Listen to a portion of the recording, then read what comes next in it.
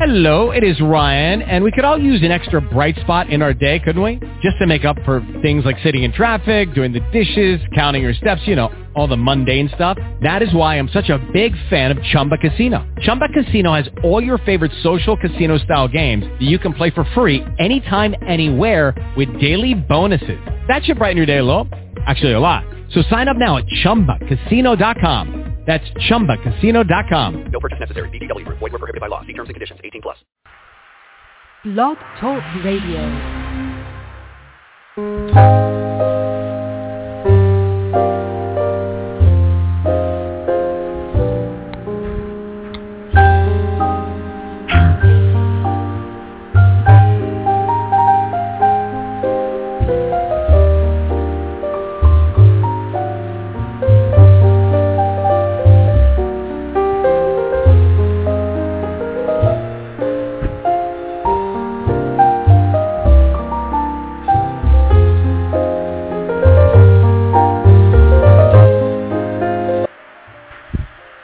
This is Patty Hultstrand, and this is KWAD Radio, and we're on live.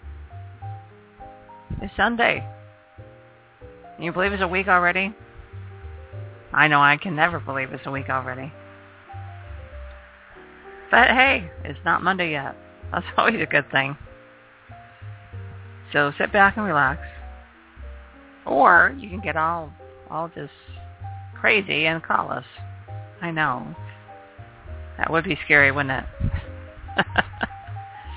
Guest call-in number 714-242-5145. Please don't be shy. We're not. Oh, this is the Alan Joe Show, and we are on the next space.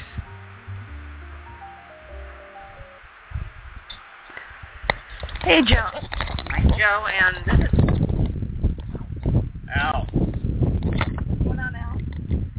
There's been a lot going on this week in space news. We've got quite a list of stuff for you this week. Well, what? I was getting your show up, man. Well, let's get all the station identification stuff over. Okay, come on. This is KWAD Radio, Wad Media production. Coming to you every Sunday night, 7 p.m. Mountain Standard Time, talking about the latest news about and in space. We talk about everything. We talk about stuff from NASA, international news. We talk about new space news. And then we have in our second hour, we do some commentary. We discuss some of the different things that are going on, and some of our opinions. You know, everybody's got one. Including us. We don't always play nice.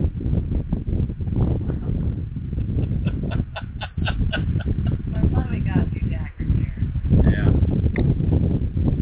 But there's some interesting things going on this week. We're going to start. Did you want to do your station identification thing, or did I ever do it? 5145. I'll say it again. That's where's it at? 714-242-5145. Give us a call. Let us know what you think. Chime in on the conversation. Chat, so you guys can, if you're going to be shy. You'll be shy and just blur. If you want to say hello, chime in on the chat. Check us out.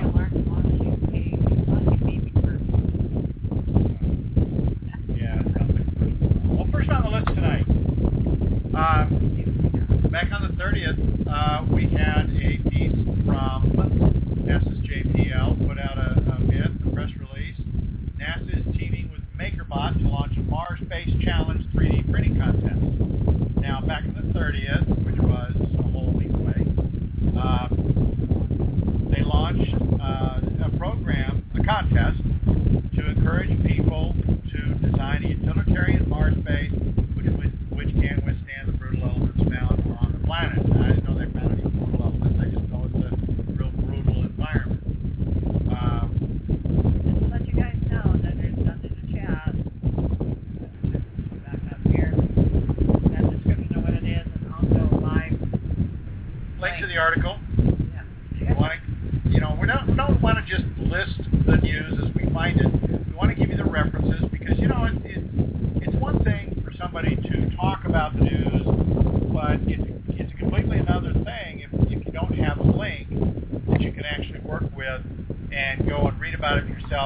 get the details, because basically we're just talking about the general information here, and we'll give a little bit about each news item, but we hope that you'll actually go check out the link and see what's going on. Now, back to this MakerBot contest. Grand prize, they're offering a MakerBot Replicator 2 desktop 3D printer. First prize, 3 spools of MakerBot PLA filament, and your MakerBot Mars design will be featured on the Thingiverse. Second place, 2 spools of MakerBot PLA filament, and your MakerBot design will be featured on Thingiverse. Third place, you get 1 MakerBot PLA filament, and your MakerBot Mars design will be featured on Thingiverse. Now, of course... How you say that again, really fast? Oh, hell no. Hell no. You know, I go like, wow. It's a brief article, and it's a great link, because they give you some other links. They show you where you can get to the full details of the contest and so forth. They've got a MakerBot blog. They'll be talking about it as well. And there's also a forum thread for the contest. And, you know, and there's a bunch of, they even provide a link to a place to get the facts from NASA at mars.nasa.gov. So there's a lot of information out there. Check it out. It's an interesting contest, particularly for those in the new industry of 3D printing. Well, I have to say, you know, that's a cool industry all itself. It is, and it's growing like gangbusters, picking up speed, and so forth. There's a lot of exciting things that they can do. I mean, I've even seen articles that talk about 3D printing buildings, for crying out loud. So, and there was actually a video about a year ago, I think I want to say, where they actually showed a construction robot building the wall in a median of a roadway, I believe. And generally speaking, it was 3D printing. You know, I mean, they're building something out of components, so it's a limited effort. I saw a couple of small ones that being in Hultstrand this week. I mean, I've seen small ones before. Well, here locally, doesn't Imperial Outpost have one that they use for printing up stuff? Yeah, he's very excited about that. Yes, he is. That'd be such a cool idea, because you can make your own little... You know who else has got one? I was talking to, what's her name? Krista... Come on. Crawford. Krista Crawford. She's got one that she uses for her customers, or at least she ordered it. I remember last time I spoke to her, she had ordered it. She was all excited about what she could do with it in printing designs and things like that. Nice. So it's really... Everybody's getting on the wagon. They are getting on the wagon, on the 3D printing wagon. So it's interesting to see. On some historical news, also from NASA, ULA has been taking a beating from Elon Musk and actually from Congress recently. Well, sure.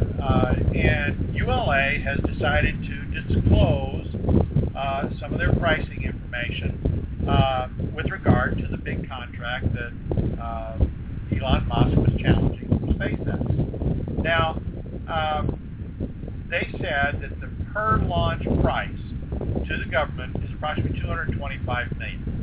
Now, this is a function of the block buy contract as well as some pre-existing backlog. So it's really kind of a nebulous number. Now, they go into some more detail and they talk about some of the actual stuff. 36 launch vehicle cores concluded in June of last year. It's an $11 billion contract. You know, check out the article. Some of it makes sense, and some of it just sounds like, I mean, they go into some numbers. I am not a congressional budget person, and I got to tell you, because the government talk speak here kind of goes in circles. There are some numbers that can give you a good idea of what's going on if you're a little bit more familiar with the way this is. But basically, it's more expensive than SpaceX. A lot more expensive than SpaceX. That's the bottom line here. Yeah, but even so, the reality is that ULA signed the contract before SpaceX was certified. So, you know, yeah, it's one sandbox is throwing sand in the other sandbox. You know, I mean, the dust is going to settle here soon enough. But yeah, I mean, ULS is bowing to congressional pressure. Everybody wants to know. Yeah, so you know, in other news related, you've got people in Congress and in the Air Force are starting to take the idea of a U.S. rocket engine serious. Spaceflight Now has an article from June 1st where an independent review panel commissioned by the Secretary of Defense to evaluate this idea of a different engine made by U.S. people to take the place of the RD-180. Now, and their concerns are valid. The Atlas V rocket system is now at the mercy of Russia and the court, as sanctions may cut off the rocket supply of engines in the wake of Russia's annexation of Crimea and Russia's continued incursions into Ukraine. So, you know, political, territorial squabbles are now affecting NASA's ability, or at least threatening to affect NASA's ability to do business as usual with ULA. So we'll see how that plays out as time goes on. But NASA isn't just being buffeted by those things. We had a great discovery this week. Back on the 2nd, Space.com put out Godzilla of Earth, ancient planet, 17 times heavier than our world has discovered. And this thing's big. Now, when they say 17 times bigger, how big is it? This sucker weighs 17 times more than the Earth. No, I didn't say it right. It weighs 17 times as much as the Earth. Now, as I recall, well, I don't get the distinction. Okay, yeah, it's 17 times the Earth weight. So, in other words, it's 17 times bigger than the Earth.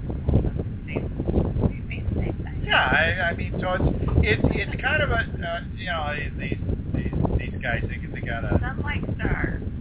Yeah. So, but it's a big planet. It's a huge planet.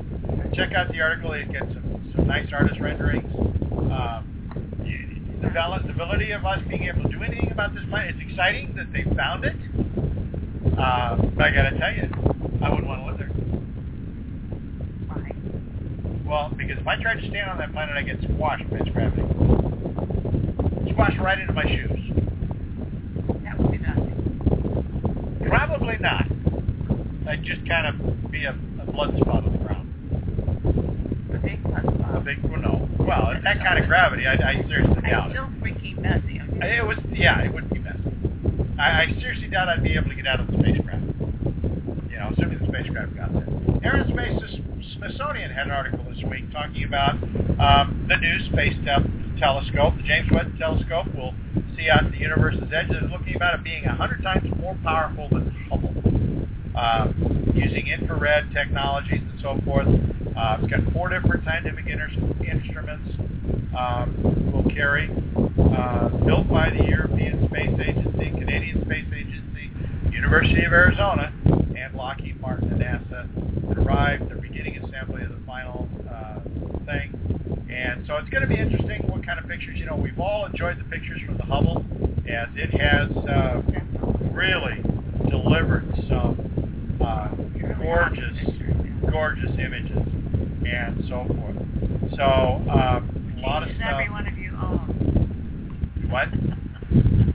So you should find it. Find all these beautiful pictures and take a look at them, because you know what? Pay for them. They're very protected. Well, yeah.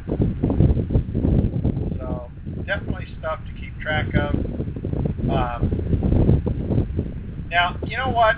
Next up on our list. The beast is back. No, we'll get to that in a minute. Oh, okay. Did you know NASA had a space boat? Fun. Yeah. NASA had a space boat back in 2009. No. This is it's just a little bit smaller. Well, actually, you know what? I wonder if it's about the same size. Titan, back in 2009, was considering a very first space boat, basically a spacecraft that would land on Titan, which I believe is Saturn's moon. Okay, and it would land and then fly the seas on Titan. These aren't seas of water.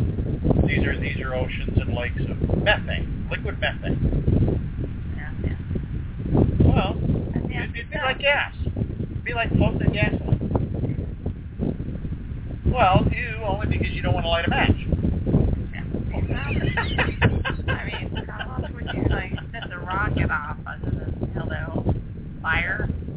The sad thing is that the article talks about how back in 2009, everybody was abuzz about the idea of this boat going to Titan, landing on Titan, and cruising the seas or the oceans of methane, lakes of methane, if you will, and so forth. But the mission actually lost out funding-wise to, I believe, it was NASA's Cassini mission, I want to say. Yeah, lost out to a mission to Jupiter. So definitely, they've got nice little artist conception there, and how to exploit extraterrestrial lakes. Definitely be an interesting idea. I'll tell you what.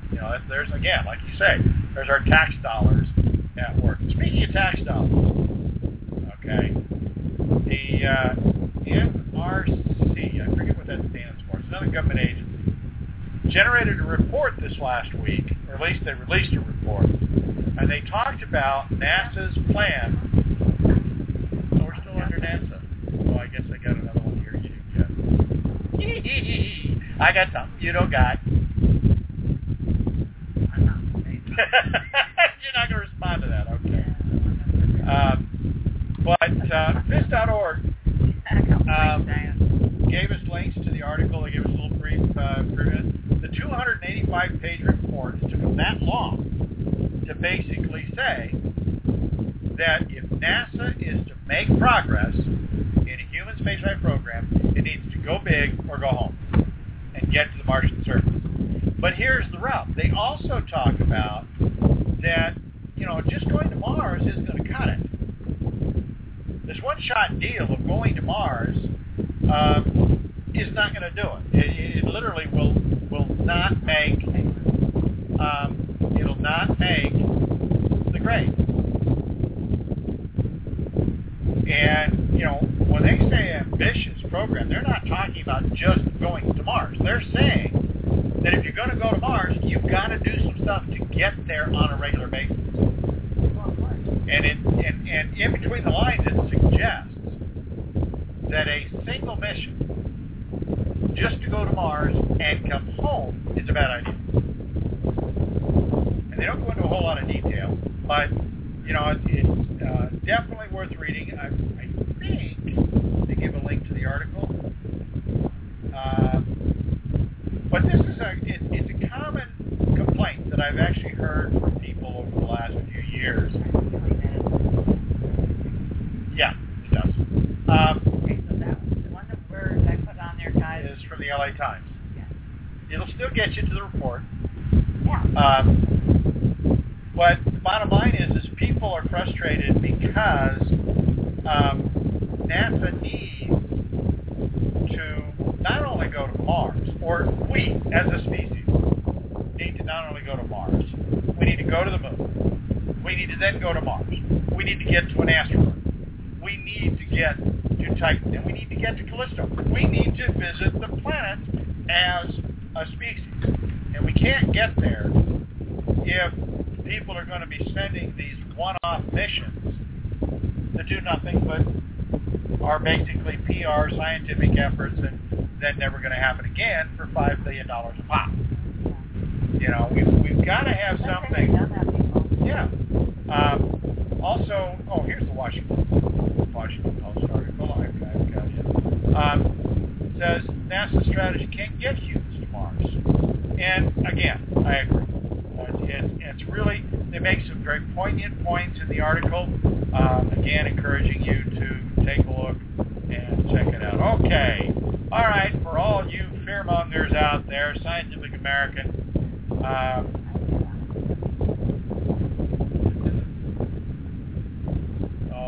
saved it before I edited this.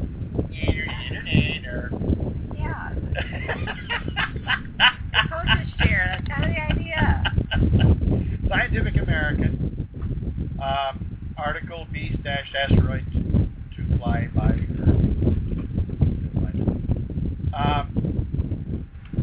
Big old asteroid, big honking huge asteroid. Okay, it's going to come within 777,000 miles from Earth. And for all you metric folks, that's 1.25 million kilometers. Or at its closest approach, about 3.25 times the distance from the Earth to the Moon. So it's not even going to come close to the Moon. But is there a chance of impact on this path? But at 1,100 feet, this puppy is huge. So, but yeah, we're starting to see more and more. Yeah, more and more NASA and other detection organizations are finding asteroids and things like this that are putting our planet at risk. We are realizing just how tenuous our existence is on Earth, and the reality that this isn't the perfectly safe planet to live on. What, this one we're living on right now? Yeah. I mean, well, there's that. I mean, that does complicate things. And not just people, we got civilized people. There's our whole problem. Well, civilization of Earthlings, that's the whole problem. I mean, they're throwing all this. I don't know. I've seen a lot of uncivilized. Well, that's their word. Their word. We humans call ourselves civilized. Yeah. I mean, we got technology. Go figure. Here. Okay. I'm not sure what technology we're referring to, but okay. Well, speaking of technology, NASA.gov, jpl.nasa.gov, has a neat article there where they talk about one of the things that was in the news this week. Read it right there.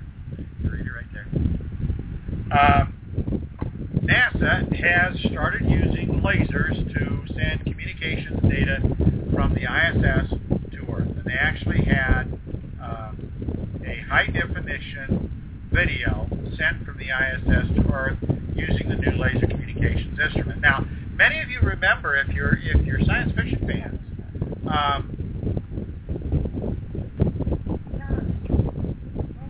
many of you science fiction fans will remember that the craft in this movie 2001 used lasers to communicate with Earth. And they had to have their antenna really zeroed in on Earth in order to get their laser communications technique to actually function well. And if you recall, many other shows over the years have used lasers for communicating with Earth. Well, NASA actually has executed, as far as we know, the very first transmission. They call it Hello World. Video message was first 175 megabit communication for the Lasercom Science, the Opal's optical payload for Lasercom Science and technology demonstration that allows NASA to test methods for communication with future spacecraft using higher bandwidth than radio waves. And of course, it's a test bed for other technologies as well. I don't understand. I thought we already did that. Been there, done that kind of thing. We've used lasers for optical communication on Earth. They're working on optical computers based on laser beams flashing back and forth. It is faster, but the biggest thing is light can carry a broader bandwidth than can radio waves. And in fact, most of us may know, people may not understand that an optical fiber, which carries light, can carry a lot more data than can a copper wire. Hence why cable... Oh, okay. So yeah, maybe people don't know that. Yeah, some people won't. They haven't recognized it. I didn't until just a few years ago. I didn't realize that. I figured it was all radio waves anyway, whether you're sending it via light or... That's a good thing that people keep doing. Oh, yeah. Well, yeah, but pretty soon they'll be using optical wire because it'll be valuable for reuse it. You melt that down just like you can copper. So, and of course you're shaking your head like. You can plastic anywhere. and pretty soon. I saw a lot of plastic. Okay. Well, there's plastic everywhere. What do you think about this? Pretty soon people will be collecting. Here's an idea for you. They'll be collecting credit cards to be melted down into fiber for 3D printers so they can print their own glass fiber. Plastic glass fiber. That's a good thing to do with credit cards. There you go. I don't know what it's worth these days, I'll tell you. Also from NASA this week, we have an article from America's Space. This is a website I haven't been to before. For each one that you missed, I'm going to really fight you for. Ooh, promises. They shared an article with Chris Ferguson, who was the last shuttle commander. And in this, they have part 2 of an interview that talks about training to fly on Boeing's private CST-100 space taxi. And it's a one-on-one interview. That link is www.americaspace.com/?B=61840. It's training. America's Space. I'll go up there and put training to fly.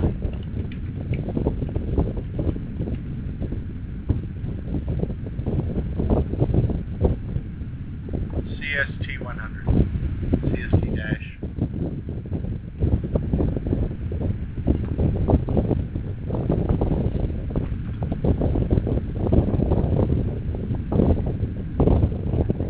Isn't Google fun?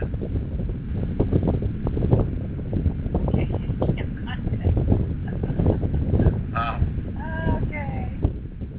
Well, that's interesting. Tell you what. There we go. You get it? Training.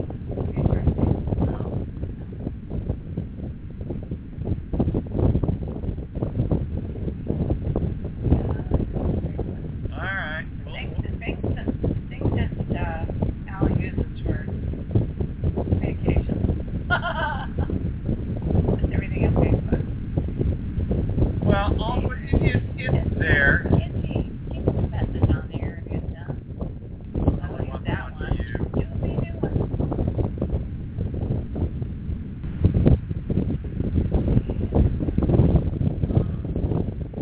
Oh, that's right. I can go over here. How about that? There you are. I'm everywhere. There. Now go check your thing. The link is there. Okay. We should have done this to begin with. All right. We should have had you. Oh boy, he does. Yeah. Never mind. Never mind. I can't make them fill in from the Yeah, he was. rugged handsomeness. There you go. Wow. One of your fellow authors got. Got to snuggle with Yeah. them. She got up close and personal. Yeah. Well, moving on to international news. Like I have a word for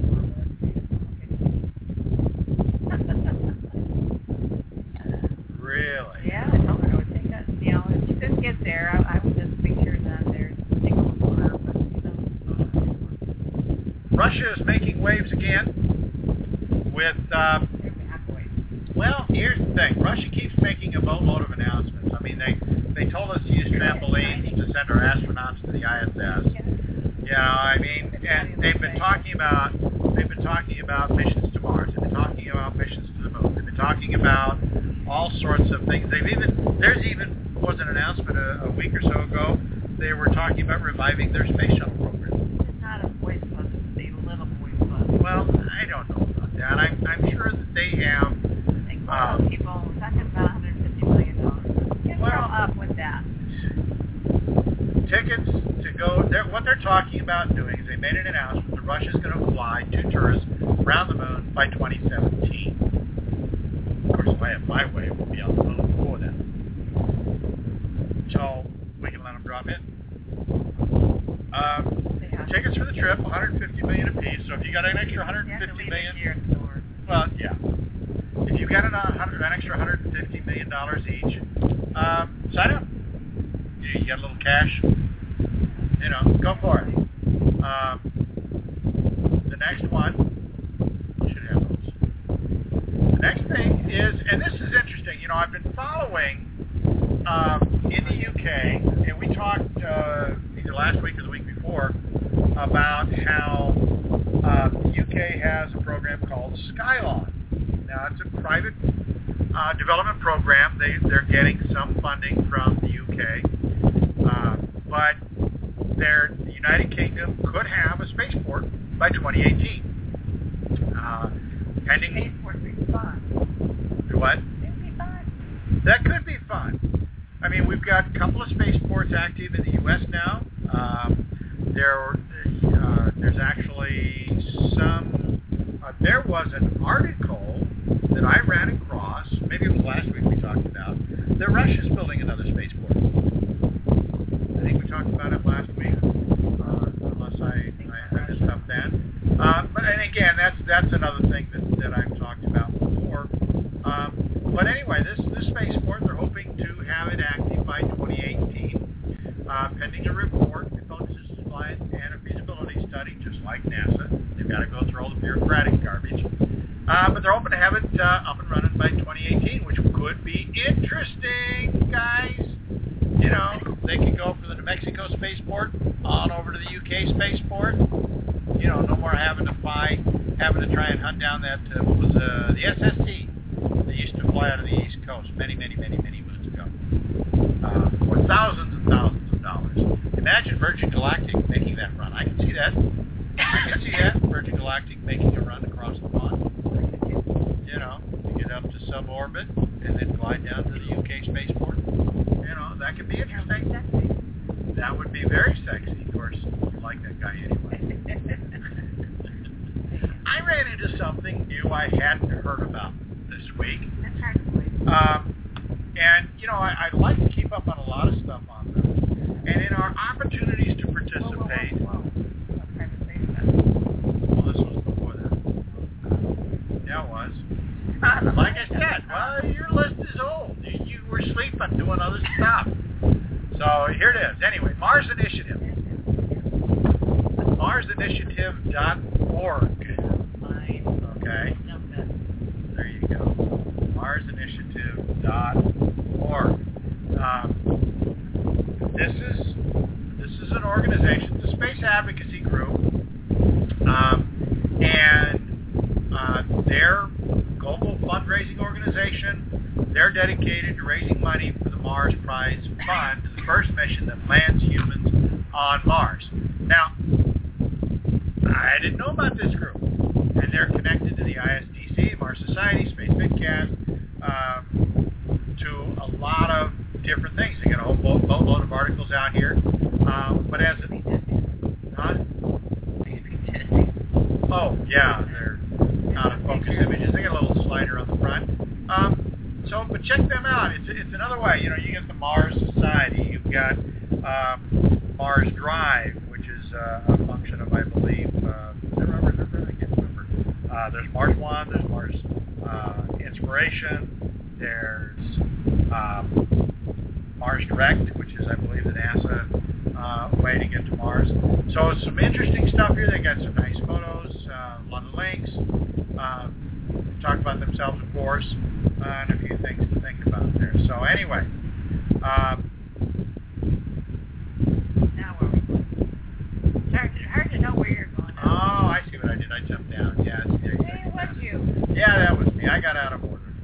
We were talking about international news, and we're going to go to... So anyway, in private space news, New Space. For those of you that may not have known about this, New Space is private companies doing stuff like SpaceX or XCOR or Virgin Galactic. And in fact, our first story up tonight is we've got some new contenders. Really? Oh, yeah. New kids on the block. New kids on the block, which is actually really exciting because one of these new kids on the block is another country, although I'm not so sure it's a good idea for them, but we'll get to that in just a moment. Web companies, Google, Facebook, are from a... Okay, that was on a blooper tape we'll be releasing sometime soon. What they're doing is they're for $1 billion, they're creating satellites that are going and doing stuff for the networks. They've got a great image on the link. You're talking about what?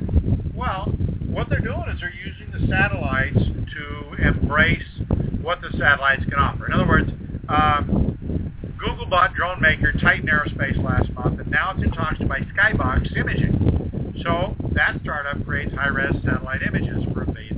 Now, last month, they hired Brian Hultz, Chief Tech Officer at O3B Networks, which has launched special satellites to drive broadcast signals that would power new Internet services in developing countries. Now, I think many of us have heard, and I'll dig in and find the article later on, that Google's wanting to deliver broadband around the world, starting with getting cheap broadband for developing countries. And that's a cool idea.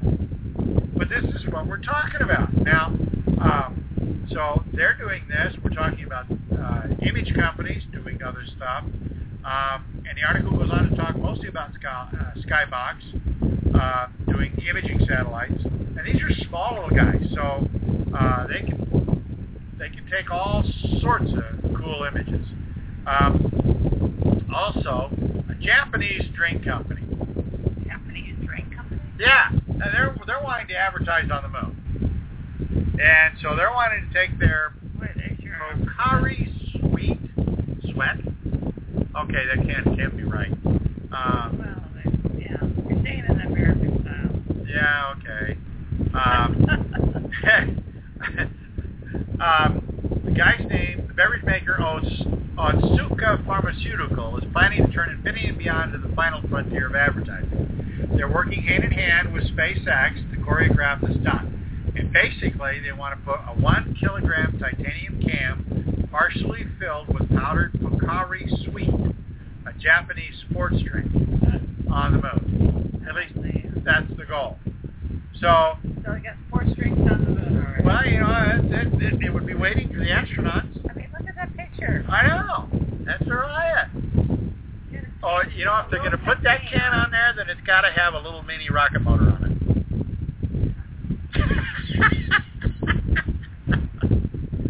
Pocari Sweet Mini. Okay, here's a question. Sure. Okay. You have a can, it's on the moon, you pop the top, what happens? Oh, it's going to spray everywhere.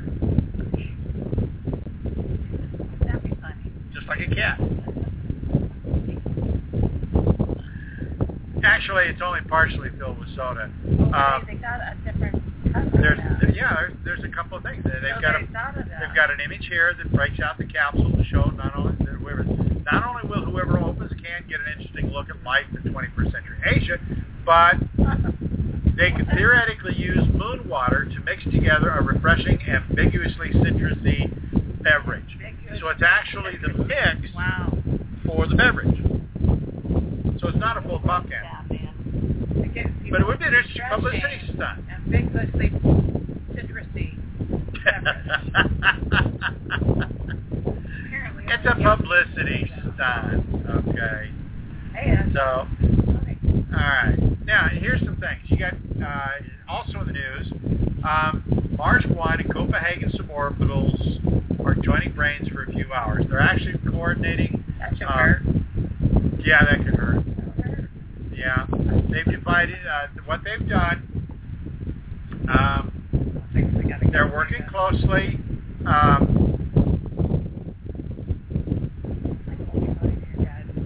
They're working on the plans for the concept sketch of basically a glass habitation module for Mars. It's interesting because it's modular, and they're talking about actually building these modules out of the regolith, basically Mars dirt. They're talking about making glass out of Mars dirt. which could be interesting. Yeah, if they can scoop up enough of the dirt, and the habitat, I gotta say, it's an interesting design. It really is. And they've got a lander shown in the images. It's an interesting concept. So yeah, check that one out. Also from Iran.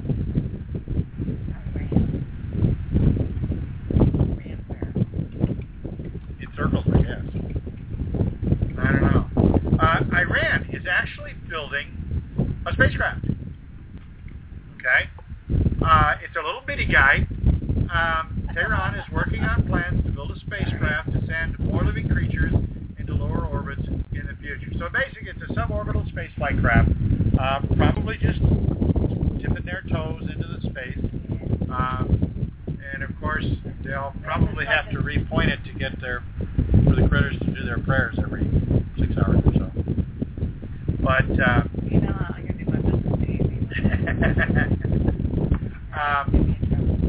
in January last year, they announced that they had sent a monkey into space. In mid-March, they announced the launch of a rocket carrying a test capsule designed to house a monkey.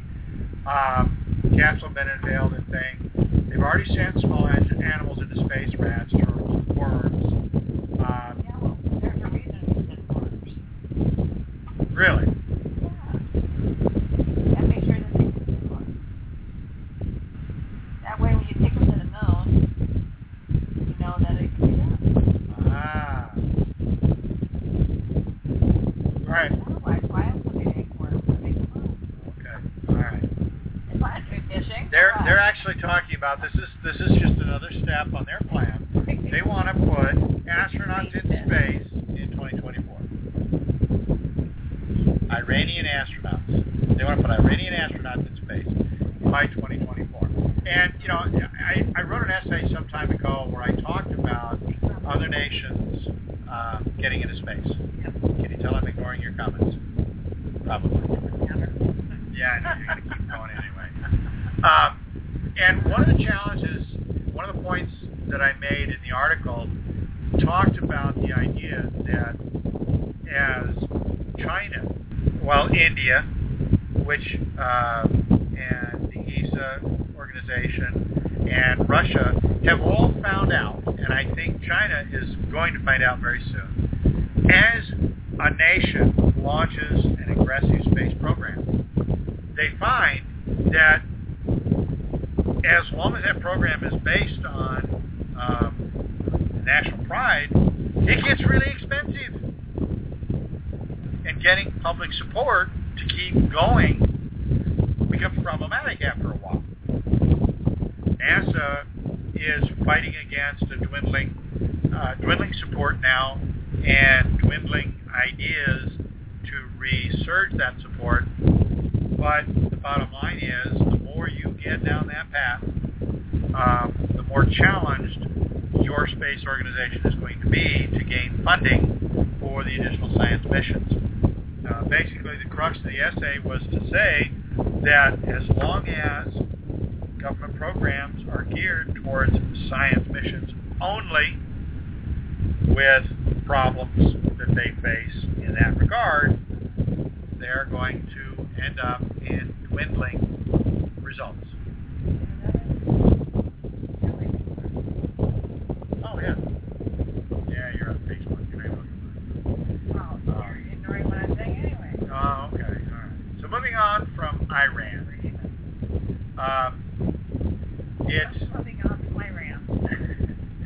It's time for our station identification and our break mid-show. We've gone through the big news items of this week.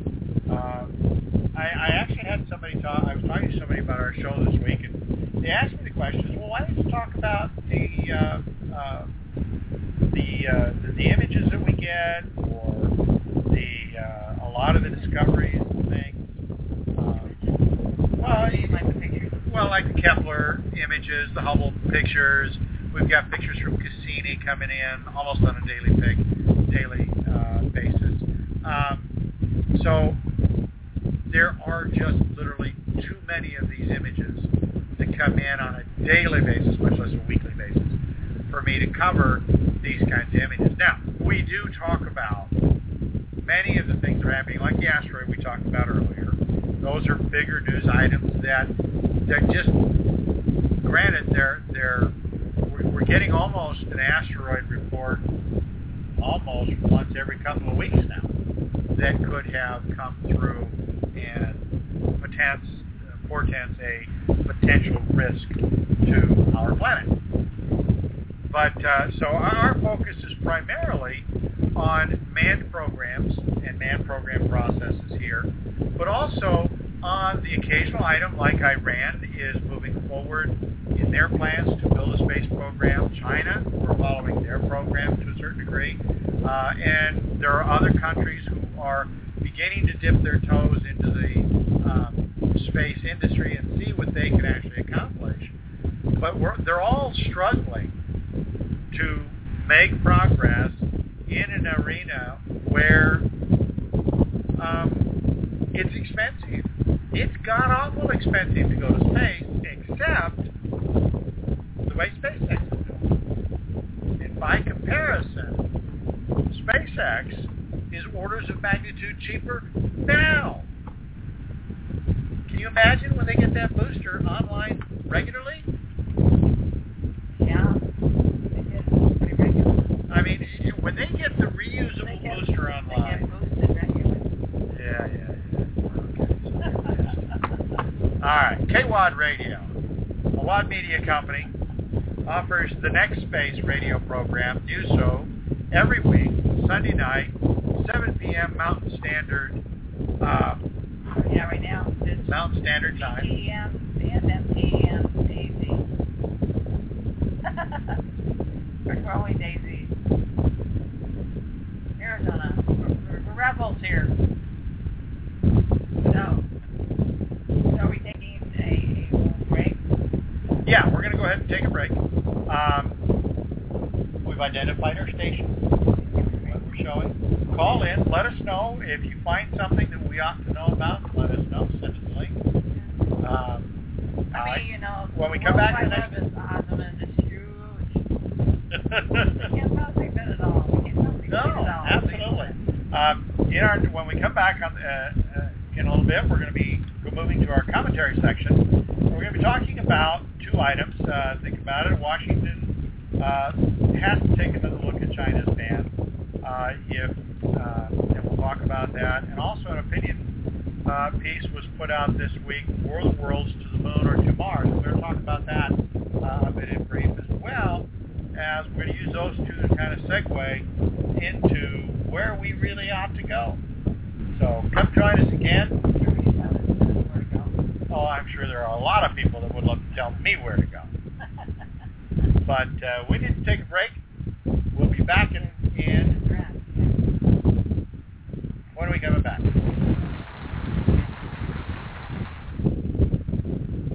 We just what? Give it 3 minutes. Okay. You guys will listen to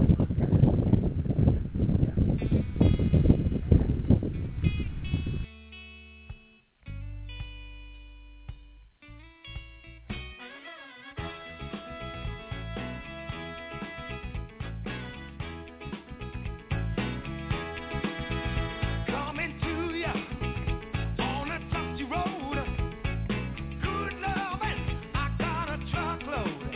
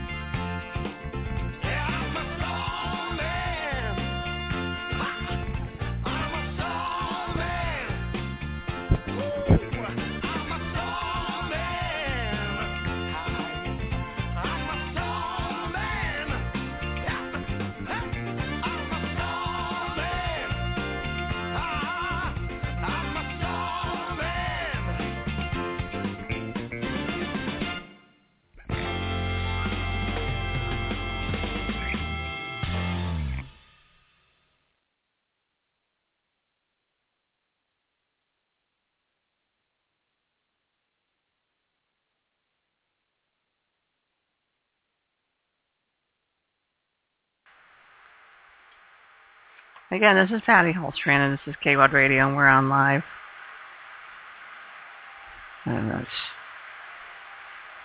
And this is the Al and Joe Show. We're talking about next space. This is the commentary area. Here, part of our show. What you got to say? Well, there's been 2 articles this week talk about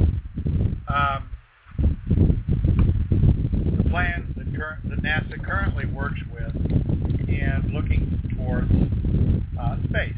Now, just to kind of set the stage, the 2 articles, first off in the what is this, Washington Post?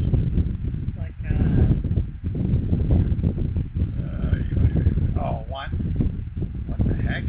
Okay. It's an overseas, apparently, thing. One China time. Okay, links up. This is from overseas, from Xinhua News Agency, and they're saying that NASA, the U.S. government, needs to re-examine its space policy that blocks NASA from working on bilateral projects with China. And this looks like the same, it's the same report we were talking about earlier that talks about NASA's vision needs to change, needs to be adjusted for the future in order to make progress in space. Some of the things that they talk about in that report are funding. We all know about that. They talk about the vision. They talk about the idea that this great big god-awful huge rocket to go to Mars may not necessarily be the best idea. And in conversations I've had recently in the past few months, it's becoming increasingly clear that also echoed in our second article from spaceflightinsider.com, their opinion, the war of the worlds to the moon or to Mars. Moon Society says we should go to the moon first. Mars Society says we should go to Mars first. Actually, we shouldn't even go back to the moon for any reason. We've got projects currently. You got Inspiration Mars, which is wanting to send a couple round trip around Mars and come back home. You've got Mars One, which wants to settle Mars by sending a massive ship and several precursor missions that would drop Dragon capsules that would become a habitat for the follow-on human settlement. We've got on the web a host of other projects currently in the works. The Jupiter Society to try and settle the moons of Callisto, Ganymede. You've got another Facebook group out there looking to settle the moon of Saturn, Titan. You've got people who are suggesting that we tap into Phobos and Deimos of Mars orbit. And yet all of these missions, every single one of them that I'm seeing, are talking about a single god-awful ship to go direct. Now, I really got a real problem with this because every time NASA sends a rocket into space to go beyond Earth orbit, it basically comes with a $5 billion price tag. Yeah, exactly. And that's whether you're sending 2 people, 4 people, or 7 people. And that's just the minimum to design a specialty rocket, to design the specialty lander, to design all of the food, the radiation gear, the protective gear, the water, all of the stuff that goes into a single purpose mission to go to a single destination. Now, I've seen a lot of videos recently that talk about the idea that it just is patently wrong for single-purpose missions. It'd be like buying a 747, flying it from New York to St. Louis, throwing it away, and then getting another plane there and flying the rest of the way to L.A. Or even worse, buying one, driving a limo all the way to L.A. and setting it on fire and getting another one to come home. just destroying it. I mean, that's what NASA does. It's the single mission mentality. You can't go to the moon or and Mars together. Why not? So you're trying to tell me people that you're not going to call on and argue about this? I hope they do. I hope they call in and argue on this point, because I got to tell you, the reality is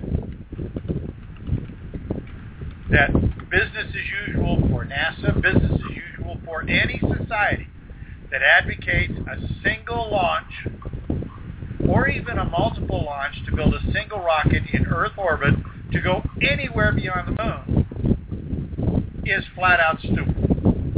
Now say it right to your face. It is patently a waste of money. How much a waste? You're talking $5 billion for any mission to go anywhere beyond the moon. You know, the thing is that we don't have that kind of money. No, we don't. It's all going to healthcare. Well, we can't afford to pay the taxes for the $5 billion mission to go to Mars, because we're paying extra taxes for Obamacare. Yeah. Okay, or whatever. I mean, there's a lot of things that go into that. And let me just share a little bit with you. I did a little research this week, anticipating this particular episode, because I wanted to share with everybody a little piece of information. Now, we've all been really proud of the fact that we send Progress ships and Dragon ships and we've got the CST getting ready to go up to the IS to the space station. We've got a host of spacecraft that deliver supplies to the space station. Now, I took a spreadsheet, and I wanted to kind of find out how many ships we've sent. I actually think you're sharing that, are you? No, not yet. But what I am going to do... Yeah, put up on your own website. Yeah. What I am going to do is we'll be launching a website soon, and I want to talk about just the modules that have gone up and been destroyed. Now, we can talk about the Soyuz ships that have gone up, and quite honestly, the Dragon, SpaceX, has actually sent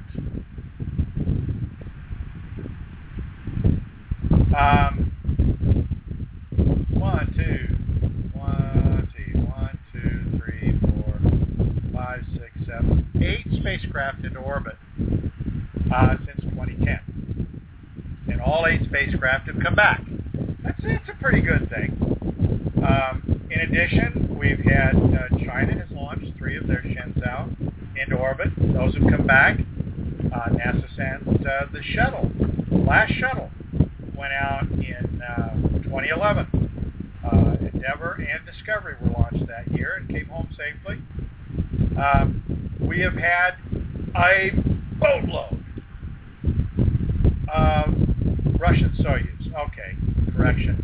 20. About 1, 2, 3, 4, 7, 8, 9, 10, 11, 12, 13, 14, 15, 16, 17, 18. We have 19 Soyuz craft who carried crew members up and back to the ISS since October of 2010. So that's an interesting thing. Now, each of those spacecraft were basically, they went up, of course, to the ISS, and then they came back down, and it was basically one mission. Now, those Soyuz, generally, I think they've got, 2 on-site at the ISS at any one time. I know they've got a Progress on-site, because they use it to fill with trash. But here's the other thing. Arianespace has launched 4 ATV cargo craft. One every year for the last 4 years. Orbital Sciences has sent 5 Cygnus spacecraft since October of 2014. So we've got 4 ATVs, 5 Cygnus, 4 Japanese HTVs. Orion is actually sending one up in December this year, so it's not up there yet. And then the Russians have sent up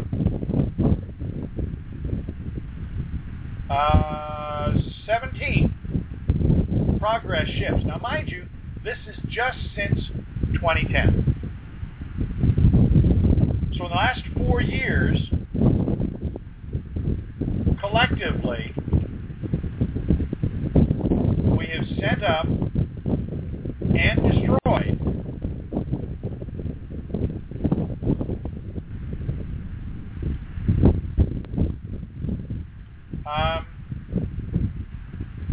at least, sorry, I can't count that fast. Wait a minute, okay.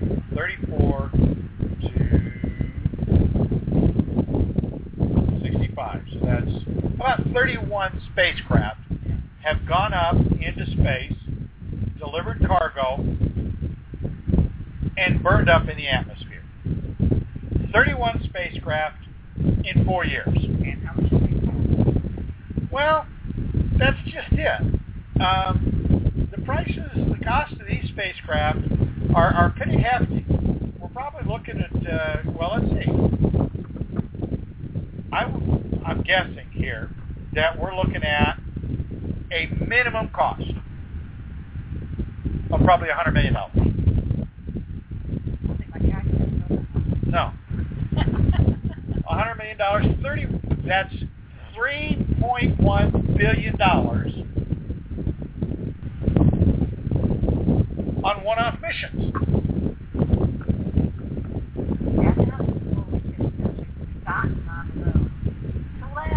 Well, no, while that's a great sentiment for that $3.1 billion, and keep in mind, that figure is low. I'm estimating low. All right?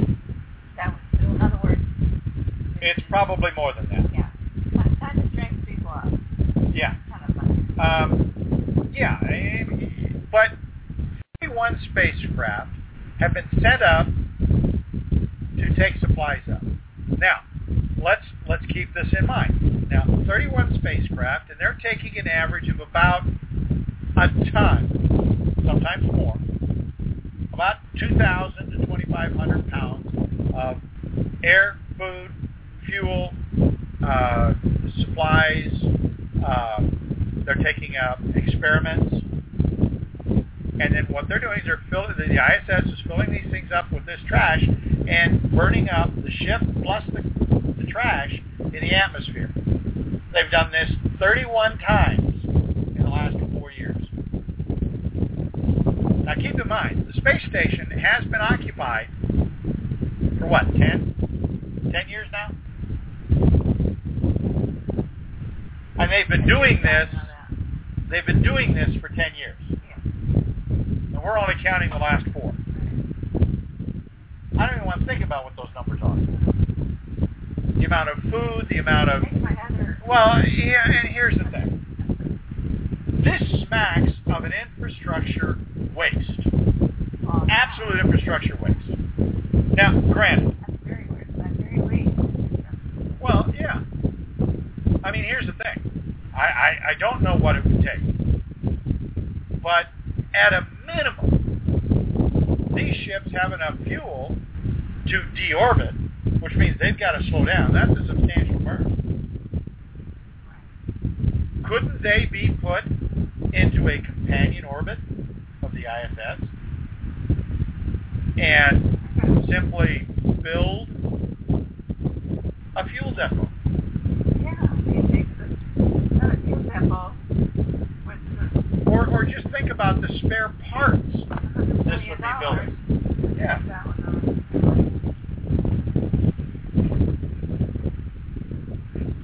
Now, I am not so naive as to think that you could take 31 of these craft, move them over to a companion orbit, and be able to continue to control them for very long without sending up additional fuel. Well, that's great. And 31 spacecraft. But you still organize it for those that go back and forth. Well, that's true. But here's the thing. What would we do with those 31 spacecraft if we had them? So we're not going to have 31 of them. There's something wrong with some of them. Well, but here's a question. Yeah. The whole point of the conversation tonight is what's wrong with the vision that NASA is currently purporting? What's wrong with the vision of Mars One or Mars Inspiration? What's wrong with the vision of any of these organizations who are touted to be a nonprofit, who want to send this big PR campaign of send a ship to Mars, send a ship to Moon, send a ship wherever the hell they're going to send it? Well, the problem is the status is the same old thing. Yeah. It's a one-off. These are all one-offs. They only consider a reusable alternative. But it's not just about reusable. It's about coming up with a vision that brings everybody back to the table together. Right. Here's something else to think about. If Mars One does, or let's say Mars Inspiration, the estimate for their trip has been put in the range of $5 billion. Okay? Mars One, the estimate for their program is over $5 billion. Where are you going here? Okay? Then you look at the Mars Society's deal.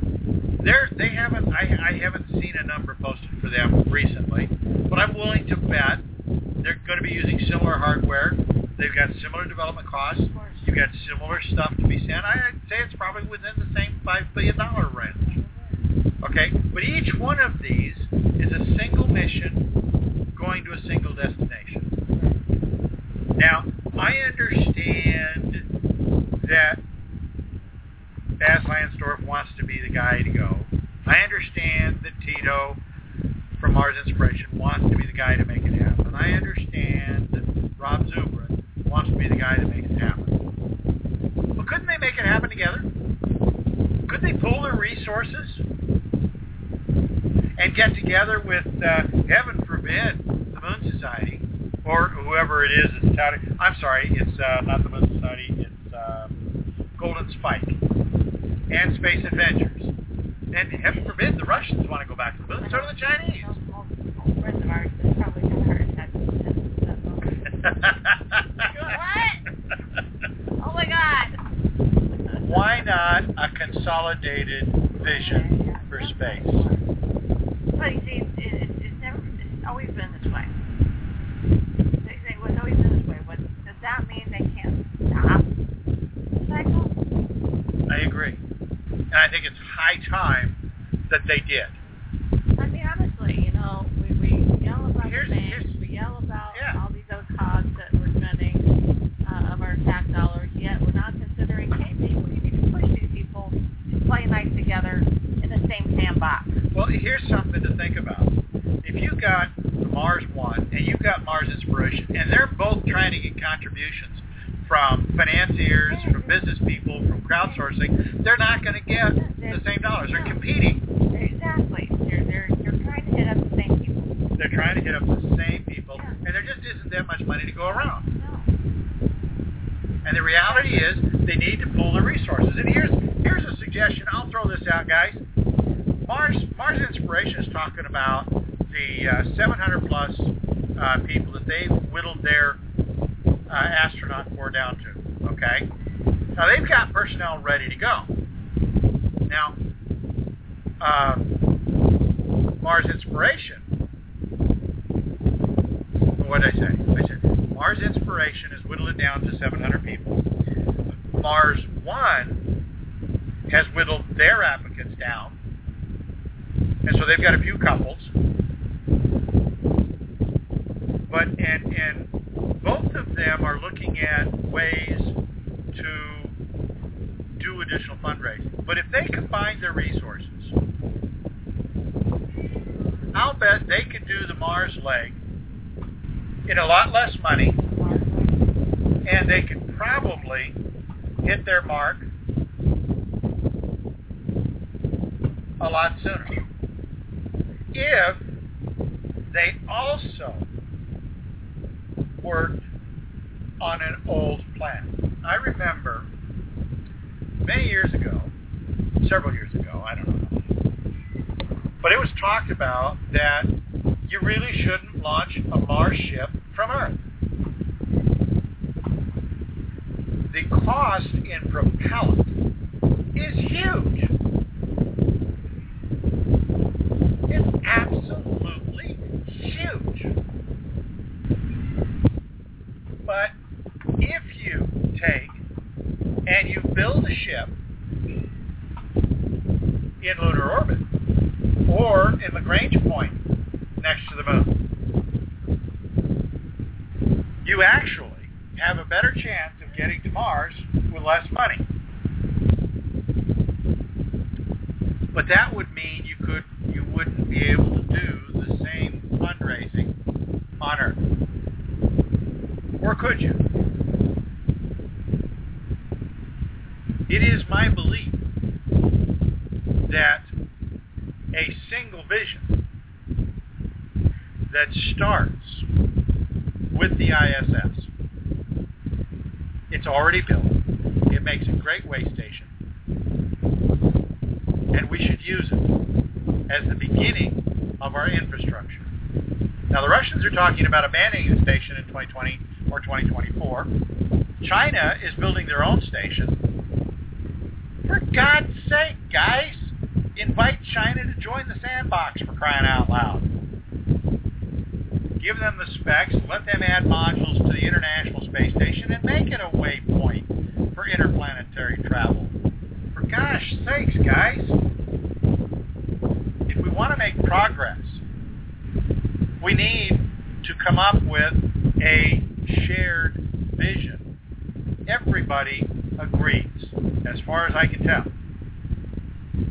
that our planet, our species, needs to become a multi-planetary species.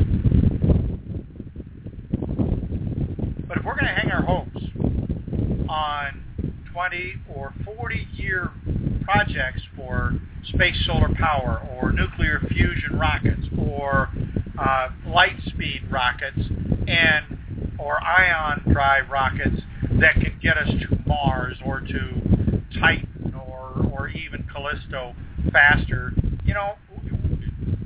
that's all well and good, and those projects should continue to be developed. But they should be developed as a function of a common vision. We shouldn't go to Mars first. We shouldn't be trying single-use missions to Titan. It's fantasy.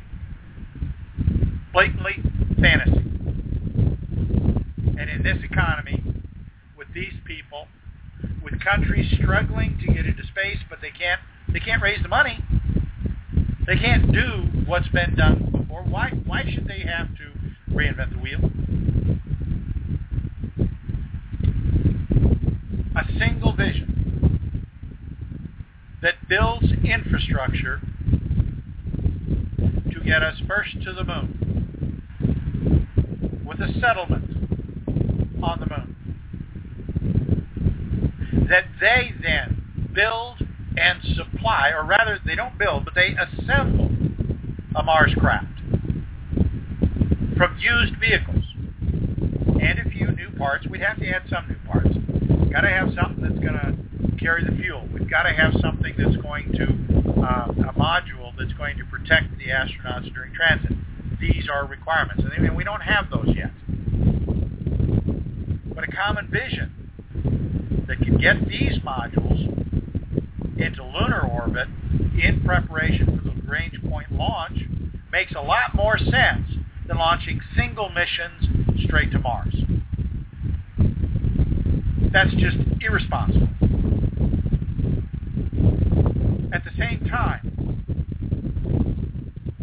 it's been said and shown the Delta V requirements for a launch to Mars from Lagrange Point is a hell of a lot less expensive than going from Earth, or even Earth orbit for that matter. Now, there are a lot of things coming down the pike right now that lead into just the kind of infrastructure that we need for this. Really?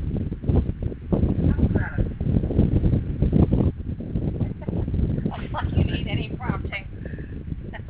Apparently. Well, our commentary for tonight, I want to focus on just the vision. I want to establish a vision that we really need to think about. I mean, if you search the web, it's not hard. I mean, there's a lunar cycler under construction. They're making progress, for crying out loud. A lunar cycler. Now, that gives us a way to go from the Earth to the Moon. All you got to do is catch up with it from Earth orbit, and then you slow down from the cycler. But the thing is, it would have supplies on board, either from Earth or from the Moon. It's bus service. It's a space subway, for crying out loud. Oh, why aren't we talking about this? Space subway. There you go. I'll bet we could get Subway sandwiches to sponsor it and have somebody up there. They could have a store up there serving Subway sandwiches. Yeah. Wouldn't you like to stop at the gas depot and have yourself a sub? Space There you go. Subway. There you go. I mean, you know, I could see organizations like FedEx and UPS competing over space tug cargo craft that would be hauling air, food, water from the Moon over to the ISS. Why should we be launching all of the food, air, and water and fuel supplies from Earth? We should have a depot on the Moon that does that, but it's going to take a couple of years to build that. Well, It really of course does. it should. I mean, it's taken 30 years to do the same old, so you know what? Maybe we should start doing No, it's taken almost 50 years. Yeah, We're pushing 50 since NASA was engaged planning on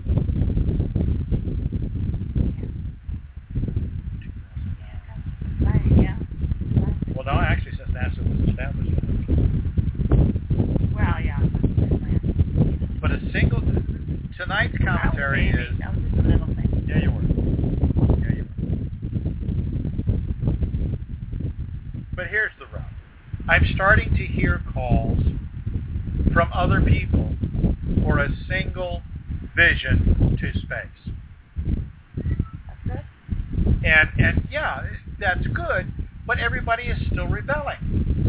Where's the response from Mars One? Where's the response from Mars Inspiration? Where's the response from the Mars Society? Where's the response from Marston or Elon or even from Space Adventures or any of these that are going to depend on that infrastructure being in place for their missions? Exactly.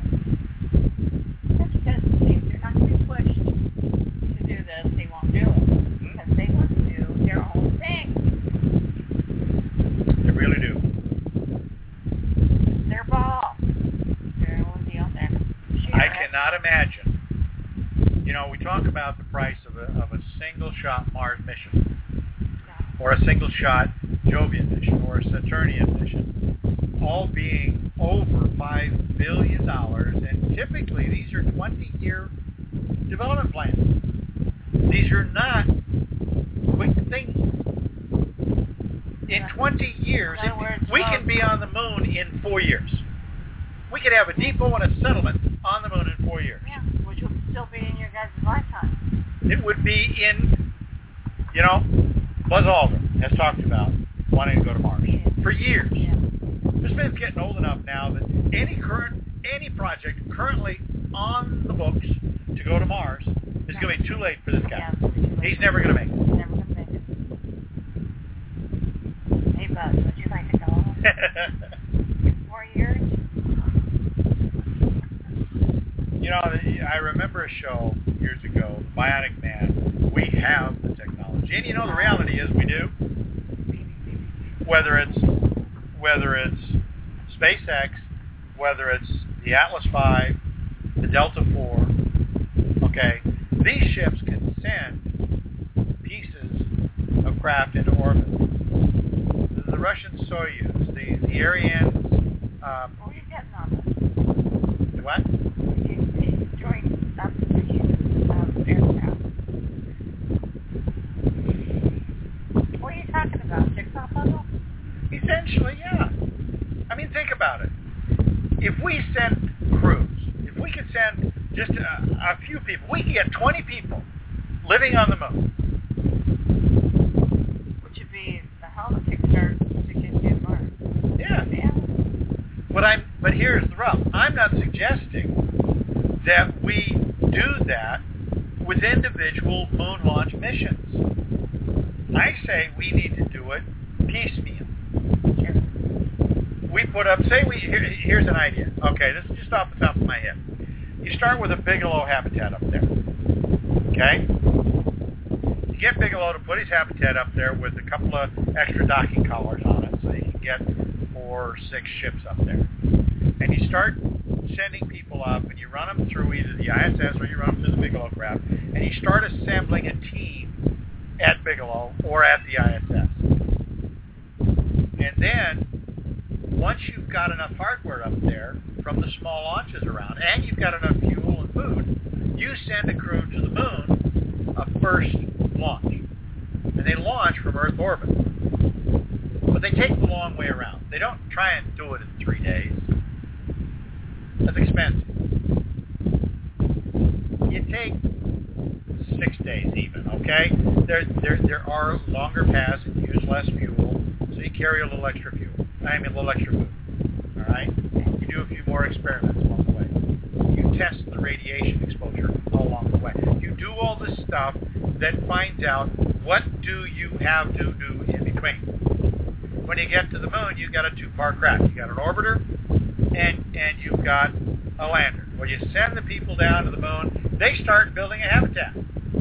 Not a tin can, for God's sake.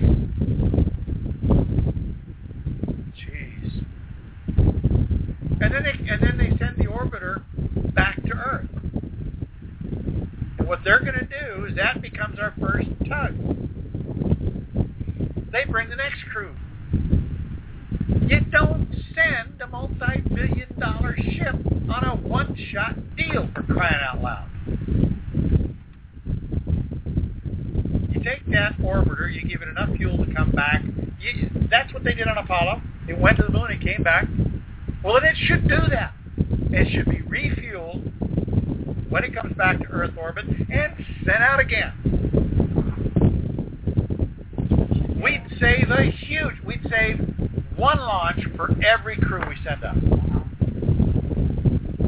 Because currently, every single design I've seen requires 2 launches to get a moon or a Mars ship into orbit.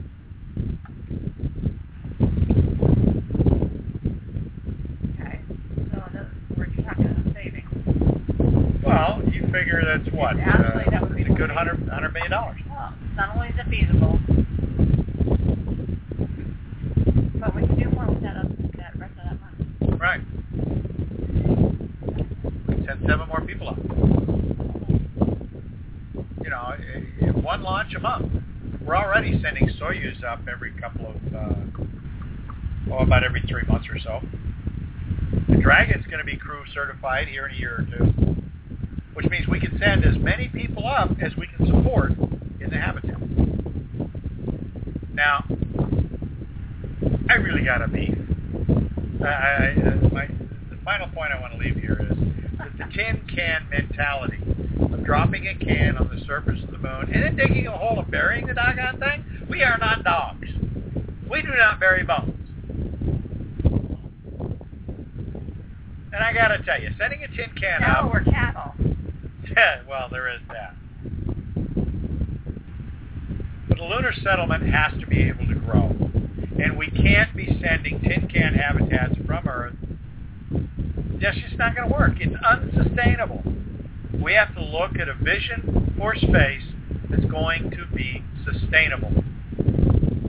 That means we either have to find or dig a cave habitat. And that's going to be the only way. But I'll tell you what, I've gone on long enough. I think we need to start wrapping up for the night. Okay. I know I would eat it. Yeah, that would be a cool thing to do. It's 8:30. Listen, folks, I challenge you to think about it. Consider this. I really think that everybody, and I mean everybody, has got it wrong. Well, not everybody. I've heard several people actually post ideas similar to what I'm proposing, and what I'm proposing is not new. It is not new. People have said we need to stage ourselves to the moon. People have said for decades we need to build a settlement on the moon. Not a depot, not a base. A base is temporary. A depot is military. What's even worse is that the younger people in our generation, think, well, it was an obvious thing for them, and they want to know why we're not there already. They thought we were, because it was already a Disney. And here's the thing. I would venture to say, here's a vision for you. Developments in technology come only when we are pressed, when we are challenged, literally when we are threatened. That's true.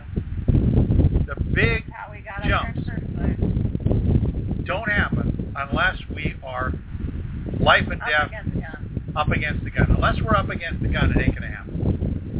And I'm willing to bet that we put people on the moon, and those people get people to Mars.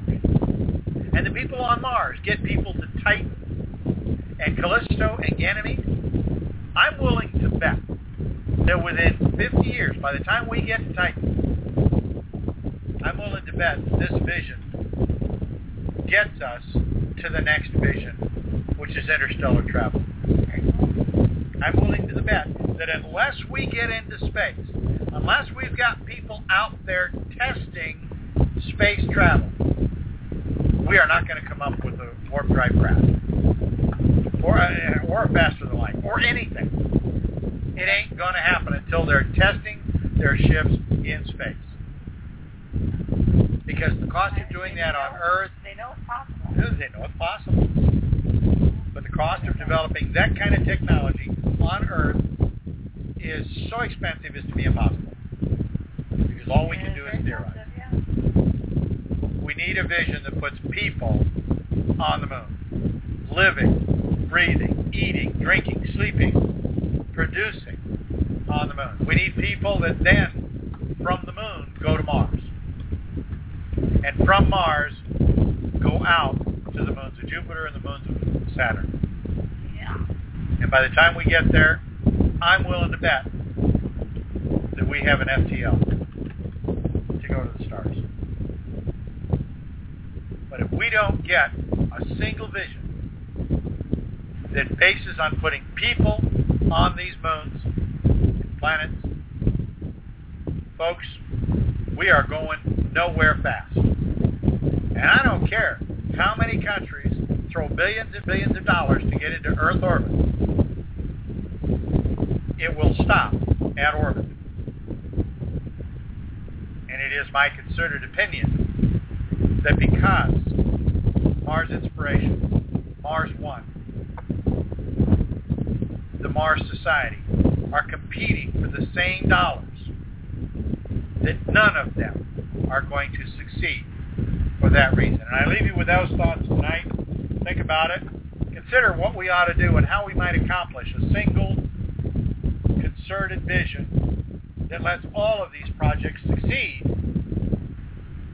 but succeed in a way that continually moves us forward into space. And with that, This is Al, Ciao. signing off for the night with a little food for thought. Good night, folks. We'll see you next week.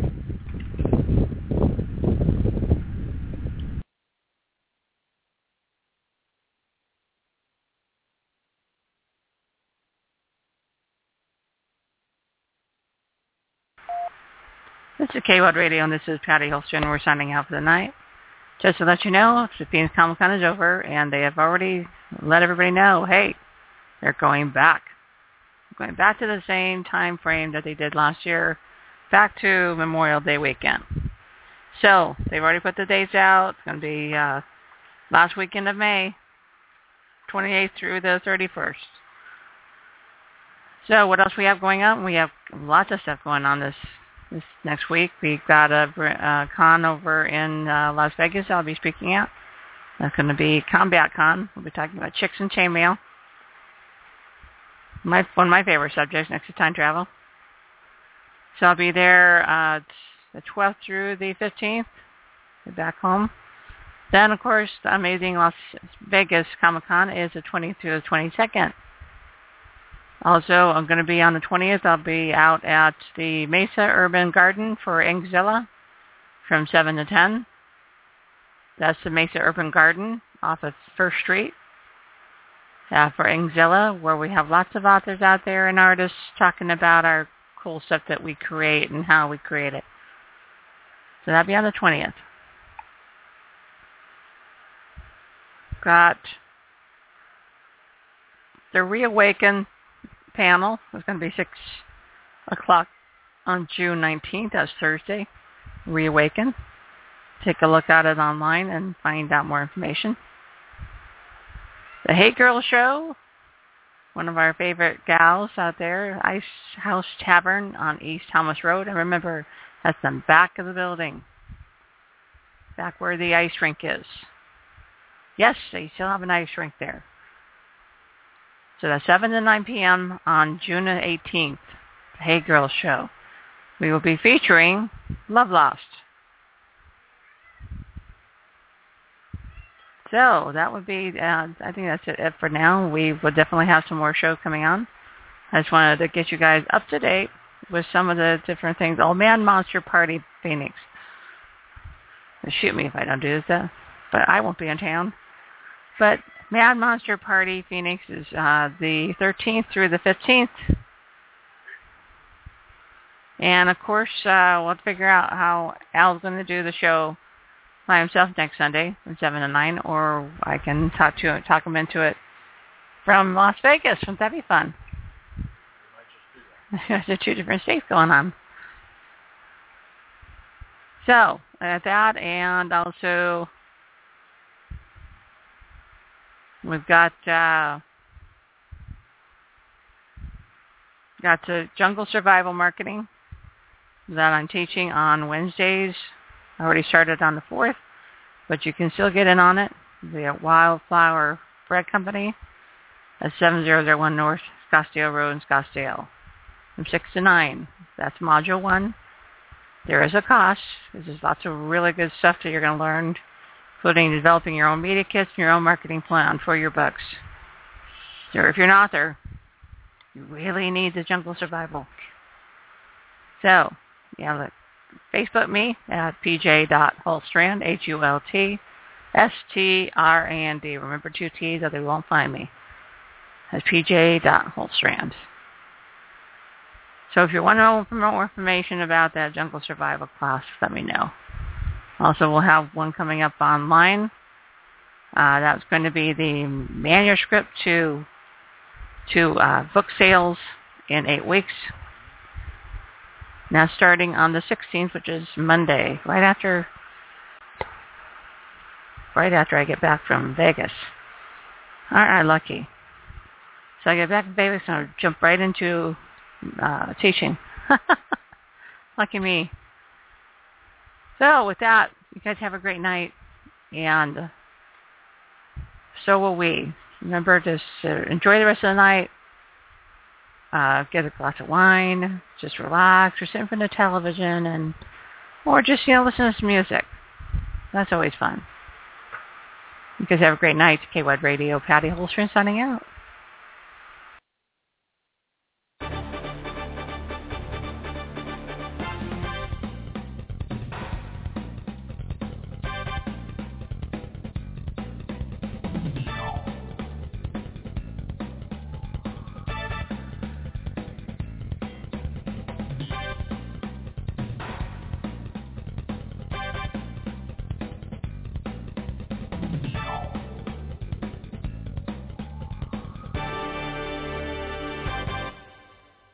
With Lucky Land Slots, you can get lucky just about anywhere. Dearly beloved, we are gathered here today to... Has anyone seen the bride and groom? Sorry, we're here. We were getting lucky in the limo and we lost track of time. No, Lucky Land Casino, with cash prizes that add up quicker than a guest registry. In that case, I pronounce you lucky. Play for free at LuckyLandSlots.com. Daily bonuses are waiting. No purchase necessary. Void where prohibited by law. 18+. Terms and conditions apply. See website for details.